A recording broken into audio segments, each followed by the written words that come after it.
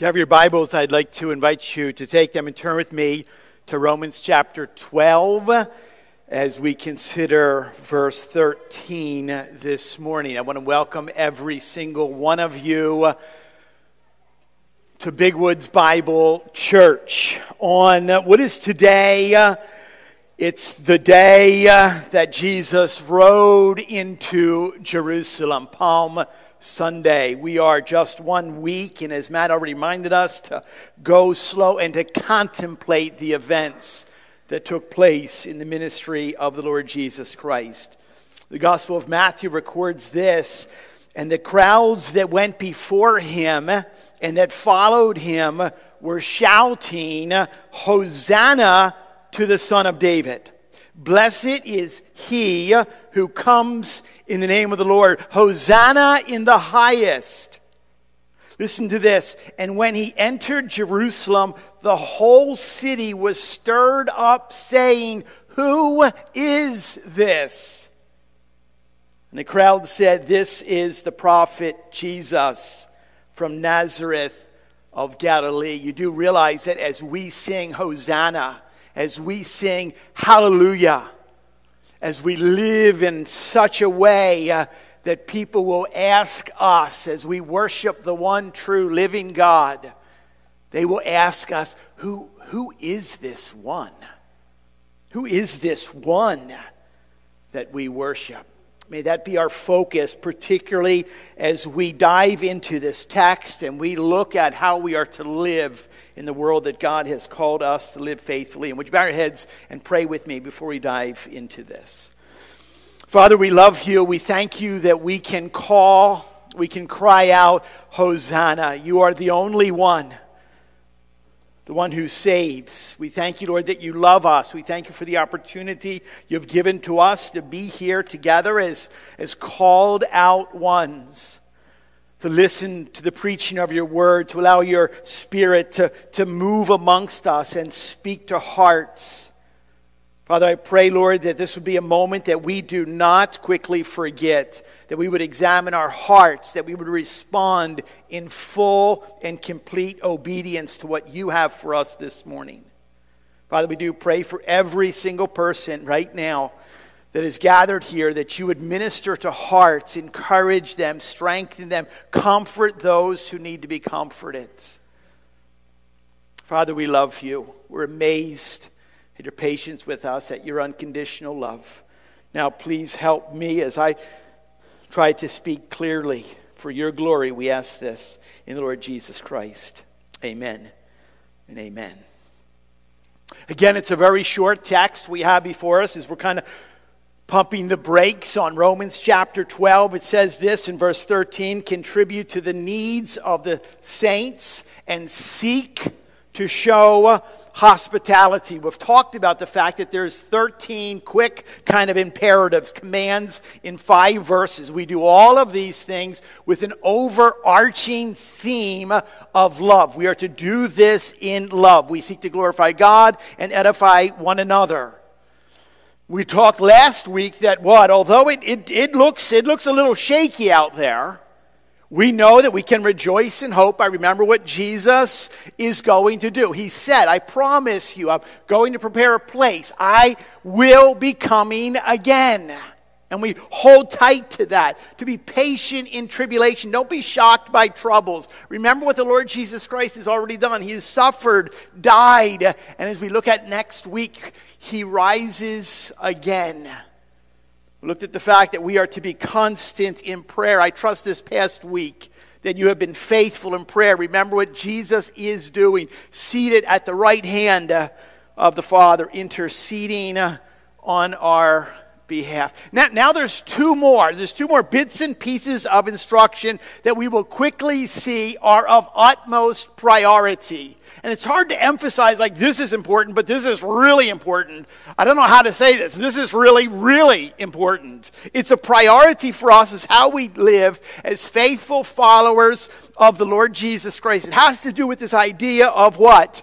Of giving, of offering to others, but also what? It's the opposite. It's the receiving and the inviting in of others. We are to show others the same love that Jesus Christ has shown us. You realize that's perhaps our greatest testimony to those outside when they look in here and they see, man, these people care for one another. They look out for, they help, they come alongside. We know that what? By this, all people will know that you're my disciples. Everyone will know that you're my disciple if you have love for one another. They will ask, who is this one that you're always speaking about? That you love others as he has loved us. Now, last week I described, and I understand, I didn't want to belabor things, but it's tough out there. We know that it is very pervasive in our society, in our culture, that individualism, expressive individualism reigns. It's all about me. What do I want? What do I get? How can I be happy? And that's a dark, difficult place to live. We know that wars and rumors of wars continue to exist. There is identity and gender confusion all over the place. I commend to you the evening of Secret Church to learn about who am I. I would encourage you to listen to Platt because I don't know if I'm going to be preaching a message anytime soon on the metaverse. So you might want to really grab hold of that one right there. We know that what? The economy looking around us, like we've been filling up our gas tank, it's a little unstable. It's kind of shaky out there. We know that abuse and anger and anxiety abound. The world is on fire. Now the neat thing about celebrating the resurrection, it means what? Death to life. The neat thing, although the world is on fire out there, that does not mean that it stays dark, but rather God has called us to be light. That we are to hold on to the fact that just because what? It's difficult or dark, that is no reason, that is no excuse for us to point fingers or throw rocks at others who perhaps are even pouring gasoline on the fire and contributing to the chaos of living against the living God. Remember this is why Scripture, all of Scripture is important. You can't just take out one little piece and bit here. We work all of it together. So now, in light of what it looks like out there and how crazy it is, this is what we do in response to it.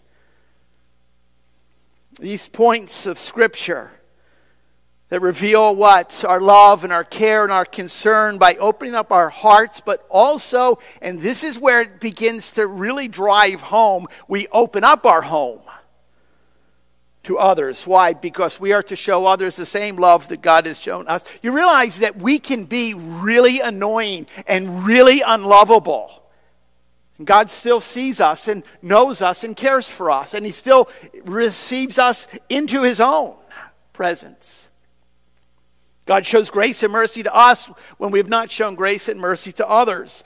God offers us forgiveness when we actually deserve what? His very worst. We deserve His wrath. 2 quick points I want to give to you this morning. The first one is this. We are to open our hearts to generosity. To generosity so we can meet the needs of one another. Okay, this is what it looks like as a local church, as a faithful body of believers. To contribute. The word in Greek is koineo. It means to give, to grant, to supply in common. I think you can pretty quickly and easily notice that when it talks about you contribute, there's this idea, it implies it's a group effort. You're contributing to something. It's the idea of many are contributing, many are giving, not just one. I think it's interesting that word, what contribute, is very closely related to the word that we use for fellowship, koinonia, which has this idea of being together. This points to the example that we oftentimes lift up from Acts chapter 2 of how the church is supposed to function. And all who believed were together and had all things in common. They were selling their possessions and belongings and distributing the proceeds to all as any had, there's that word, need. Now we can step back, and I get like a front row seat to hearing how the Lord uses his children to help supply the needs of other children. That the church takes care of the church. I love to see that, and I love to hear what there's something we have to pray about. We don't know how we're going to solve this problem, this huge void. We hear answers to prayer, testimonies of love all the time, and care and concern for one another. I love to hear surprises of provision. One of the nasty, cold, gross windstorms that we've had over the past month or so, I had a giant tree fall in my backyard and just took other trees out, and just an absolute mess back there. And for several weeks now, I've kind of looked at it and just kind of like, yeah, I don't know what to do. And I'm thinking, like, I could rent a chainsaw, but then I lop off an arm, and we're in trouble on that one, honey. Sorry, I tried. And I was just kind of like staring at it, my coffee, and like, I don't know what to do here. I was in dialogue just last Sunday, as a matter of fact, with some of the deacons, because we had prayed and laid hands, and I was thanking them for what they do and how they show up in so many areas. And at some level, I said, man, I had this giant tree, and I'm kind of, and that's all it was. It was like a whisper, like just in passing, like, yeah, it's getting warm, we've got work to do. And what was so neat is that on Tuesday morning, 8 guys showed up. 5 chainsaws, a wood splitter, and it was just an absolute delight. So I thought I'd get them lunch, and I took them lunch, and I got there. They are having like the best time in the world together. They're laughing, they're busting on one another, working together, and it was an absolute delight, a blessing. Like, what do I do with this? We hear stories all over the place of how the body takes care of the needs within the body. Wendy and I were blessed to be on the receiving end of that. Now, we also know, though, that, wait a minute, it's a tree in your backyard. Really? Look at this. You'll note both in Acts and Romans that there's this word need. It's the word that is used. And if you're to expand upon that in Philippians chapter 4, Paul says what? And my God will supply every need of yours according to his riches in glory in Christ Jesus. And I began to almost be convicted, like a tree in the backyard. That's not, what is a need? I usually define a need like this, okay? Number 1, greatest need. You can only live 3 minutes without air. Like, air is a basic need. They say what? Generally, and I know that there's always a weird story out there, but generally it's 3 minutes without air, 3 days without water, or 3 weeks without food. Like, that's how we begin to define need. Like, if I don't have one of those, if you don't have some of that, then you know it's over. You're cooked. Thus the reason when the disciples asked the Lord Jesus Christ, Lord, like, teach us how to pray. How do we do this? Jesus said, pray like this. Our Father, which art in heaven, hallowed be thy name. Thy kingdom come, thy will be done. And there's this phrase, give us this day our daily bread. Matthew chapter 6, Luke chapter 11. So the Lord's, in a sense, saying this is how the petition is to take place. It's pretty basic. Like, this bread for this day. A basic necessity that seems to be present in our instruction that we're giving on how we petition the Lord. And so it's not this like long shopping list. It's what is necessary for survival. It's not necessarily a list of wishes and wants. And I know that we certainly can go, and we should go to the Lord with anything that's heavy on our heart, with all of our burdens. But we have to hold on to the promise really of what is spoken here, what is truly a need, because that's the word that is used. I tend to go Old Testament. I think about the Israelites wandering in the wilderness. In Exodus chapter 16, it says that what? Manna, bread from heaven, came down every single day. Need was given. Need was met. Exodus chapter 17, water from a rock. Or what? Or it expands outside of that. Deuteronomy chapter 29 says, I have led you for 40 years in a wilderness, and your clothes have not worn out on you, and your sandals have not worn off your feet. At some level, there's what? We got to have something on our feet in order to make the journey. And it kind of expands outside of, or what, another example, poor widow from the Lord, who was called to be an absolute blessing and encouragement to the prophet Elijah. Listen to the testimony in 1 Kings chapter 17. For the jar of flour was not used up, and the jug of oil did not run dry. And I love this phrase in verse 16. In keeping with the word of the Lord. Like you realize that you have this long, I don't know how we're going to address this problem. There's a need that exists. Can I speak to you this morning and encourage you? God knows your need. God knows your need. God sees your need, and God promises to supply all your need. And remember, I believe that need can be more than physical. Where there are what? Relationship needs. There's emotional ministry that needs to take place. Spiritual support. There's companionship. There's this need to know that you matter. There's a need to know whether or not you're missed or not. That's how God has wired us. So hold on to that. As we have a promise and a reminder that God has called us to minister in the lives of one another by supplying our needs. Jesus gave great counsel and comfort in Matthew chapter 6. Do not be anxious. We talked last week about anxiety abounds, particularly in the younger generation today. Do not be anxious about your life. And it's easy to okay, don't be anxious. I'm not going to be anxious. I'm not going to be anxious. I'm not going to be anxious. What happens with that?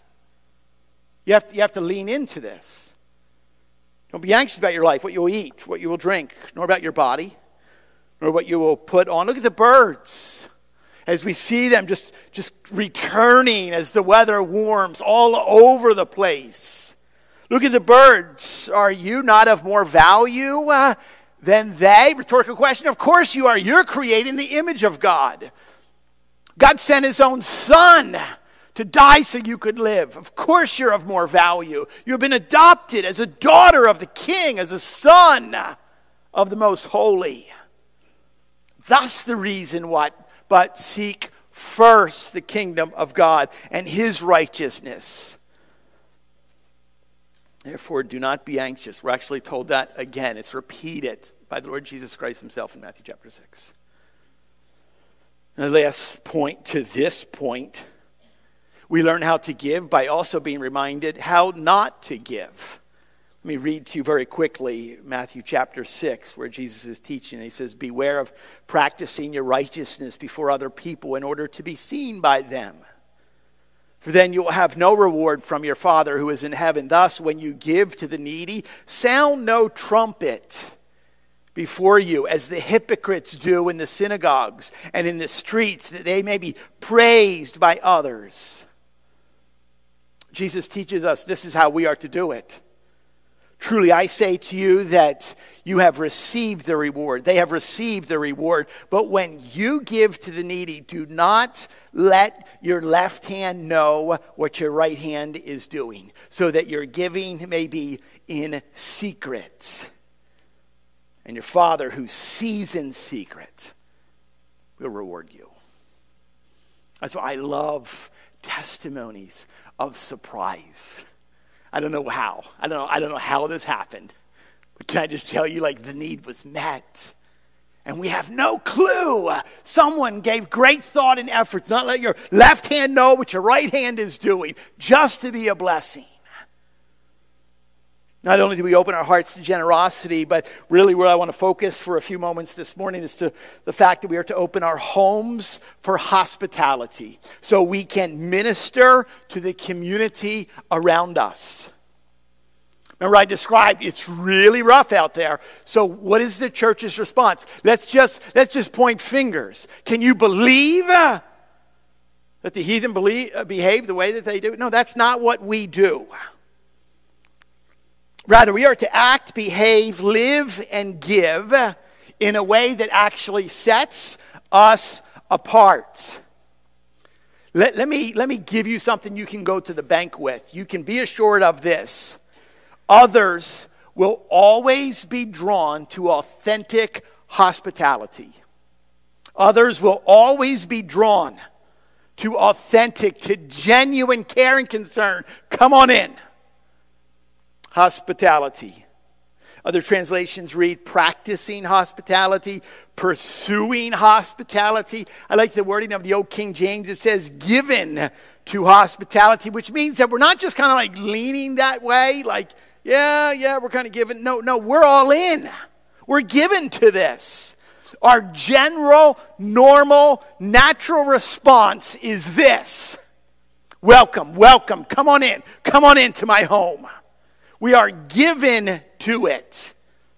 And what's interesting here, because this is where the rub takes place, this word, philoxenia, for hospitality, isn't about just opening your home to those that you want to have around your table. It's not speaking of that.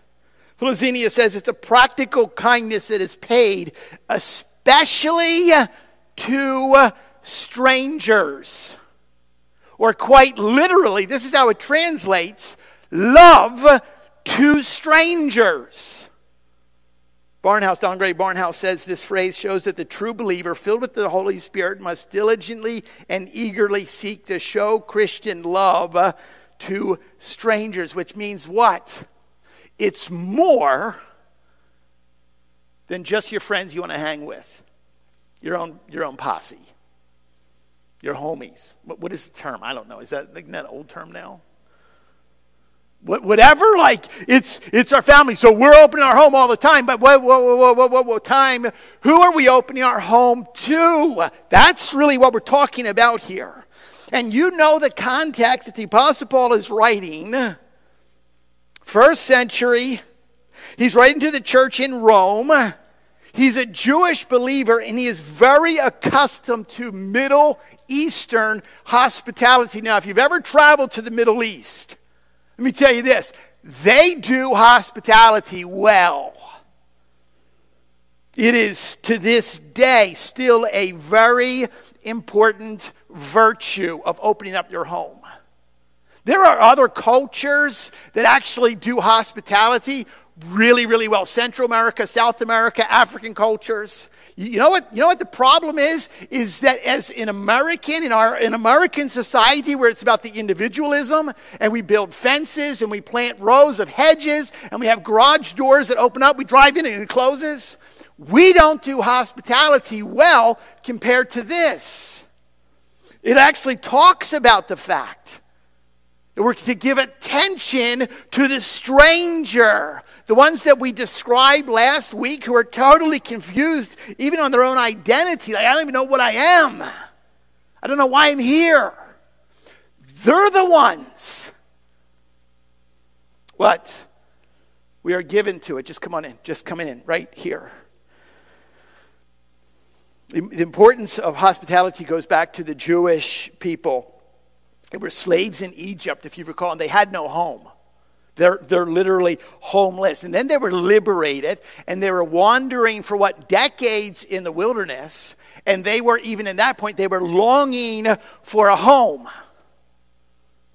So when God gave them a home, remember the promised land, he repeatedly reminded them, do not forget from where you came from. And he strongly admonished them. repeatedly show hospitality to the stranger in their gates. Open your home, and open your hearts to those around you. Exodus 22, Exodus chapter 23, Leviticus 19, Deuteronomy chapter 10. Don't forget, you are wandering and homeless, and now you have a place to lay your head. What are you supposed to do with that? Can I give you an example of what it looks like this morning? You want to let something out of the bag here, okay? I love surprises. So look shocked when we announce what the book of the month is going to be. This is so much fun.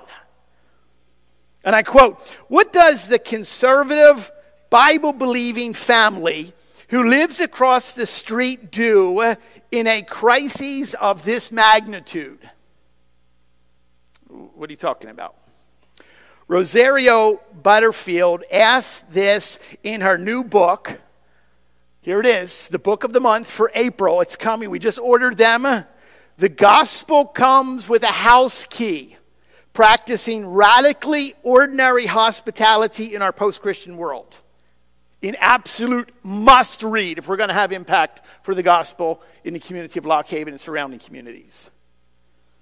Let me go back to the question. What does the conservative Bible-believing family who lives across the street do in a crisis of this magnitude? Butterfield asks in her new book, The Gospel Comes with a House Key. She has just described the day that her neighbor across the street, a man whom her and her family had painstakingly become friends with over years, was arrested for cooking meth in his house. She writes, "We could barricade ourselves in the house, remind ourselves and our children that evil company perverts, and like the good Pharisees that we are always poised to become, thank God that we are not like those evil meth addicts," she says. Instead, she and her family became a hub where neighbors arrived to process what was happening. As neighbors filed into our front yard, which had become front row seats for unfolding drama of epic magnitude, I scrambled eggs. And I put on a big pot of coffee, and I set out Bibles, and I invited them to come in. Who else but Bible-believing Christians can make redemptive sense of tragedy? Who can see hope in the promises of God when the real, lived circumstances look dire? Who else knows that the sin that will undo me is my own, not my neighbor's, no matter how big my neighbor's sin may appear? Butterfield argues, listen to this, that an open-door attitude and purposely hospitable lifestyle is the missing link between Christians and the watching world. She writes, "The gospel's main point, that Jesus will save me from my sins, has no receptor point for the postmodern, Rousseau-abiding thinker, out-lesbian feminist that I once was. What I needed and what I learned in the home of Ken and Floyd Smith was that I was an image bearer of a holy God, and that such an identity came with responsibility as well as blessing." She gives her own testimony. Weekly meals at the Smith house, followed by Bible study and psalm singing, and meeting other Christians who did not fit the stereotype, forced me to ask the question that would lead me to my undoing. Am I a lesbian? Is lesbian who I am inherently, ontologically, really? Or is lesbian how I feel, descriptively speaking? Christians have a theology and worldview for calling strangers to the table, and then sitting there long enough to be both earthly and spiritual good. Christians have a theology of difference and diversity. What trips up Christians is this: too much time waging war with people and ideas on social media, and too heavy a reliance on church programs to filter strangers, weeding out the creepy ones and bringing to your table the nice and safe ones. This post-Christian world won't stand for it, and we shouldn't either. get close enough to the stranger to put her hand into the hand of the Savior. You see, that's what it begins to look like. It's easy for us to hear of the craziness, the chaos that's out there, to point fingers and throw rocks. That is not what the church is called to do, and we don't see it here in this text. Thankfully, praise God, what? He has been most generous and hospitable to us. God was generous by what? Not sparing his own son, but he gave him up for us all. It says in Romans chapter 8. Who died for us so that we might live with him. Who suffered and died for our sins. God was not only generous to us, he is what? He is hospitable to us. Not only the fact that we can come and dine with him. You realize this, that we are being invited to the marriage supper of the Lamb. Come dine at the table of the King in Matthew chapter 19. Revelation chapter 19. And at this moment, he is also preparing a place. The most comforting of all chapters, Psalm 23, so we can dwell in the house of the Lord forever. So here's how are you right now? And this is you don't elbow the person next to you. How are you doing in meeting the needs of one another within the body? The needs. Not just the air and the water and the food, but the need to matter. How are you doing at opening up your own home? Oh, that safe place, that sanctuary where the garage door closes and we just lock ourselves in away from the craziness. How are you doing in offering a meal, in sitting with and listening to others, especially those who are in need of the gospel? In open door, I remind you, an open door attitude and a purposefully hospitable lifestyle is the missing link between Christians and the watching world. So here we go. I checked recently. I think it's somewhere like 120 families. 120 families that regularly attend, contribute, support, connected to, show up every week at Big Woods. 125. That means what? That represented here, there's 120 front doors that, to my understanding, can swing open. To my understanding. That's how a door works, right? That means there's 120 dining room tables that you sit at with your family, and you eat your meals. If each one of us were to take just one family, one individual, one person whom you know is in need. You don't have to look long and hard for that at all. The death of a loved one. Sickness. A family struggle. Personal loss. Or maybe just significant life change. Where you, can come alongside. They've had a new baby. What a great opportunity. The celebration of a graduation. Or maybe they're moving into the empty nest. Whatever it is. Here's what we do. We invite others in and we learn to listen. You're not there just to give all the answers. We invite others in and you will hear everything that is just absolutely crazy. And you learn to listen. Why? Because it says in Proverbs chapter 18, verse 13, if one gives an answer before he hears it, it is folly and shame. We're quick to give an answer. We invite others in and learn to listen. We commit to pray for them. Just last week we talked about the fact that we are to be constant in prayer.